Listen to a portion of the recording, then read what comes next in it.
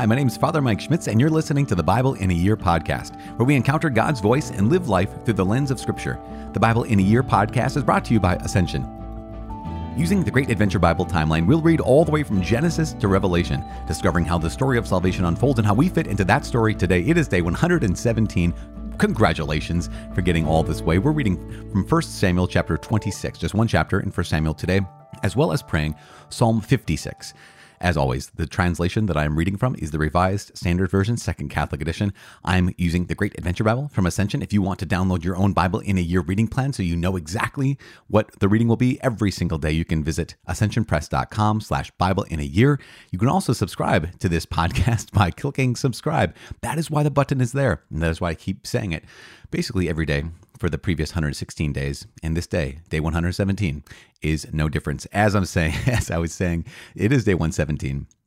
We're reading from 1 Samuel chapter 26, and we're praying Psalm 56. 1 Samuel chapter 26. David again spares Saul's life. Then the Ziphites came to Saul at Gibeah, saying, "Is not David hiding himself on the hill of Hachilah, which is on the east of Jeshimon?" So Saul arose and went down to the wilderness of Ziph with 3,000 chosen men of Israel to seek David in the wilderness of Ziph. And Saul encamped on the hill of Hachilah, which is beside the road on the east of Jeshimon. But David remained in the wilderness, and when he saw that Saul came after him into the wilderness, David sent out spies and learned of a certainty that Saul had come. Then David arose and came to the place where Saul had encamped, and David saw the place where Saul lay, with Abner the son of Ner, the commander of his army.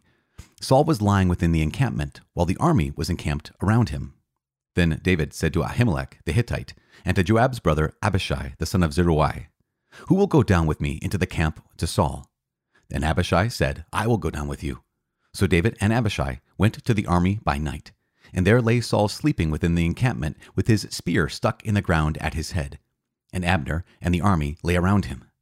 Then said Abishai to David, "God has given your enemy into your hand this day. Now therefore let me pin him to the earth with one stroke of the spear, and I will not strike him twice." But David said to Abishai, "Do not destroy him, for who can put forth his hand against the Lord's anointed and be guiltless?" And David said, "As the Lord lives, the Lord will strike him, or his day shall come to die, or he shall go down into battle and perish. The Lord forbid that I should put forth my hand against the Lord's anointed. But take now the spear that is at his head and the jar of water, and let us go." So David took the spear and the jar of water from Saul's head, and they went away. No man saw it or knew it, nor did any awake, for they were all asleep, because a deep sleep from the Lord had fallen upon them.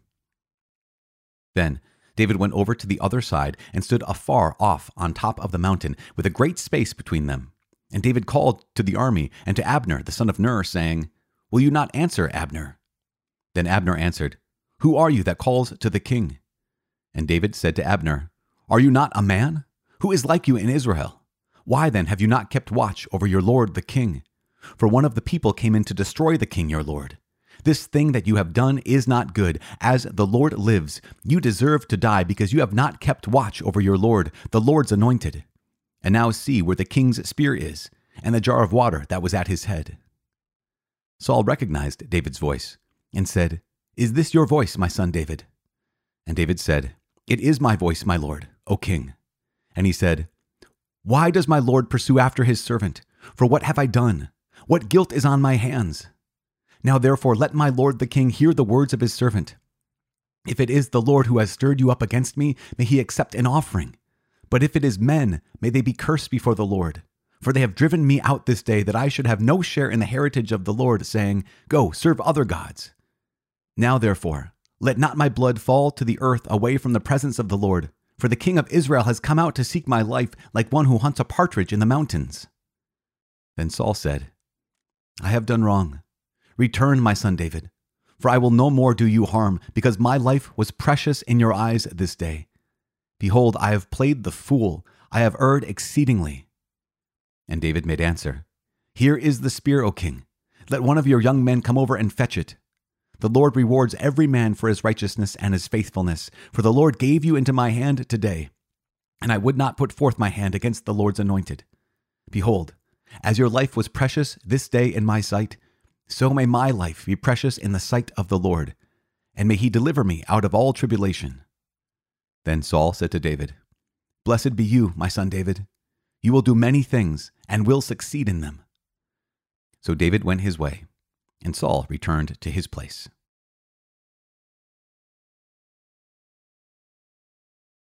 Psalm 56. Trust in God under persecution.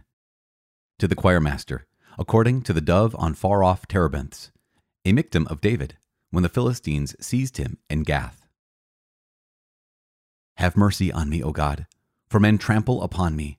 All day long foes oppress me. My enemies trample upon me all day long, for many fight against me proudly. When I am afraid, I put my trust in you, in God, whose word I praise. In God I trust without a fear. What can flesh do to me? All day long they seek to injure my cause. All their thoughts are against me for evil.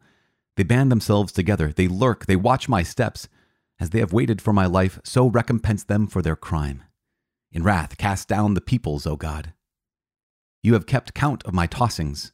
Put my tears in your bottle. Are they not in your book?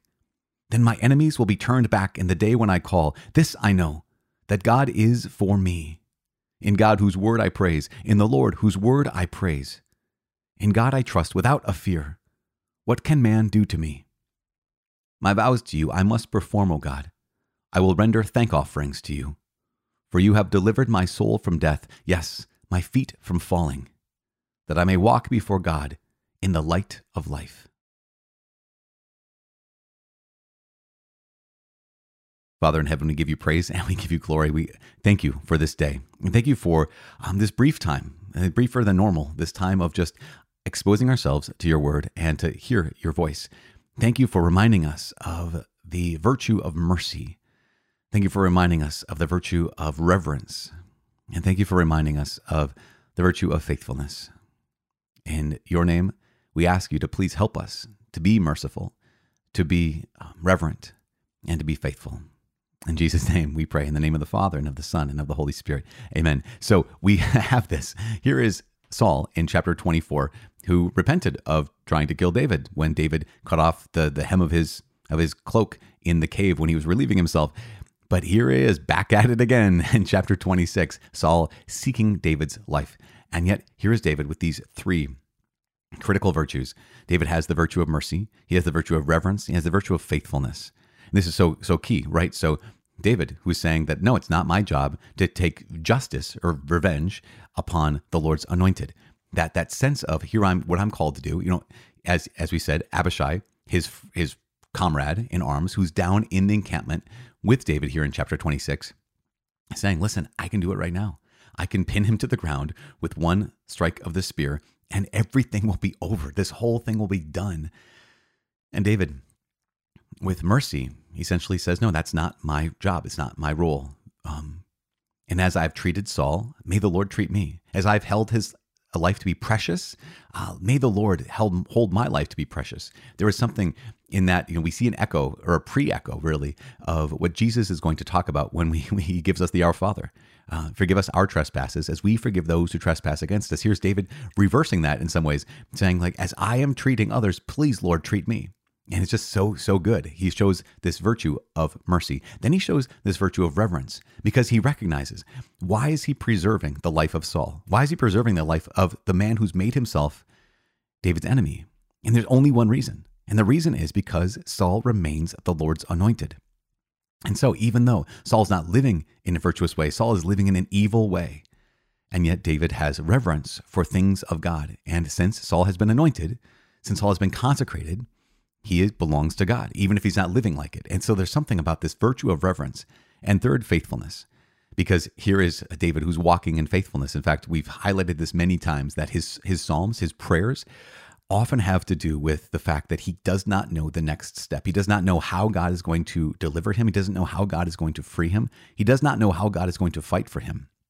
But David continues to walk in faithfulness. And that's a big piece of what it is to walk in faithfulness. It's, I don't know the next step, or I don't know where this ultimately is going to lead, but I know that I'm walking with God. And so for all of us today, to be able to say, okay, how do I cultivate these virtues? The virtue of mercy, the virtue of reverence, and the virtue of faithfulness. Because all of us have battles as well. And then for David, it was an unfair battle. He did nothing. He literally did nothing wrong up to this point. There's no reason why Saul should seek his life except for Saul's own envy. And in the midst of that incredible injustice and that incredible, this is not fair moment, here is David who says, okay, in the face of this injustice, I will continue to show mercy. In the face of Saul treating me as if I'm nothing, I will show him reverence. And in the face of not knowing where this is leading, I'm going to walk in faithfulness. And that's such, again, for all of us, even though this reading today is briefer than most of them, it also has a message of power for us. We're almost to the end of 1 Samuel. We only have a couple days left. And yet we're walking with David for a long time to come because we have 2 Samuel, we have 1 Chronicles coming up in just a couple days. And so we're going to be walking with David because David, yes, he walks as a man of faith, but also he walks as a human being, walks as a man who also has weaknesses.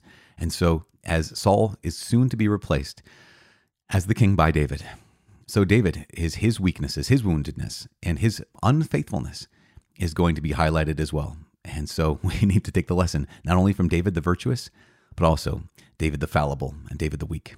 And so, because, as we are some days virtuous and some days we're weak. Some days we are faithful and some days we are not faithful. And that's one of the reasons why we always, every single day, just pray for each other. I know that you're doing this, and this is remarkable, that you're this community of people, so many of us who are going through this, that you are praying on each other's behalf. I think that's probably the only reason why here we're at day 117 and we still have people who are showing up every single day.